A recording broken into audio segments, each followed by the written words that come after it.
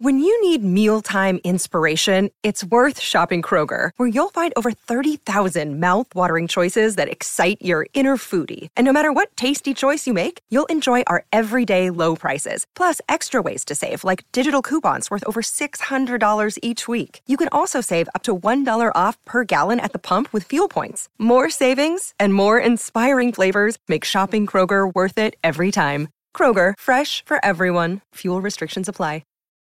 Well, howdy there, Internet people. It's Beau again. So today, we are going to talk about Republicans being right, because they are. A whole bunch of Republicans are absolutely correct when it comes to their interpretation of the U.S. Constitution in relation to Trump and his claims. And they filed to state their opinion. The court accepted the brief. So, quick recap. In Trump's federal election case, okay, this is the D.C. case, he's claiming this wide-ranging criminal immunity, like he's immune from prosecution because he's president or was president, whatever. Smith obviously opposes this, went to Judge Chutkan. Judge Chutkan was like, yeah, no, that's not a thing. It's at the appellate court now. A group of Republicans, former officials from, I believe, 5 different Republican administrations, filed an amicus brief, a friend of the court brief, meaning they are not directly involved in the case, but they have insight that they feel is important, and the court agreed to allow them to file it. The Republicans filed and basically said that agreeing with Trump's claim of this wide-ranging presidential immunity from criminal prosecution would, quote, embolden presidents who lose re-election to engage in criminal conduct through official acts or otherwise as part of efforts to prevent the vesting of executive power required by Article 2 in their lawfully elected successors. Article 2 meaning Article 2 of the U.S. Constitution.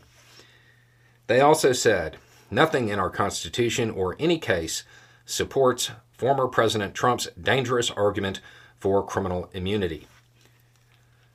Short version here. You have Republicans now arguing what we've been talking about on the channel. They're citing a different part of the Constitution, but they are using a constitutional basis to say, absolutely not. You cannot give him this level of immunity from criminal prosecution. Because, I mean, if you do, well, basically, Biden never has to leave office. Kind of what they're saying, in much more legal language. The court accepted the brief, which means they wanted to hear it because they didn't have to accept it. And it is a clear indication that you have a whole lot of Republicans who are former officials who are going to be throwing up some roadblocks for the former president. Republicans who, were probably like actual conservatives, not just authoritarians who are on the right. I don't think this is the last time we're going to see this, and it seems unlikely that the former president is going to prevail on this appeal. So it's important to remember, I know a lot of people watching this channel support the former president, and you watch this just to see, quote, the other side. You have to remember at this point, you now have a whole bunch of Republicans coming out who span a very long time with the Republican Party, and they're coming out saying the former president is trying to subvert the Constitution via this appeal. This is not real. He's made it up, is basically their argument.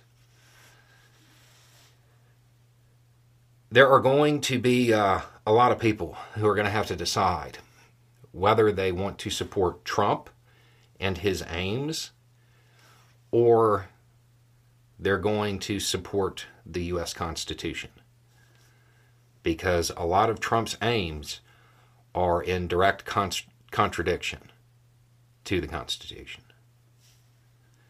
Anyway, it's just a thought. Y'all have a good day.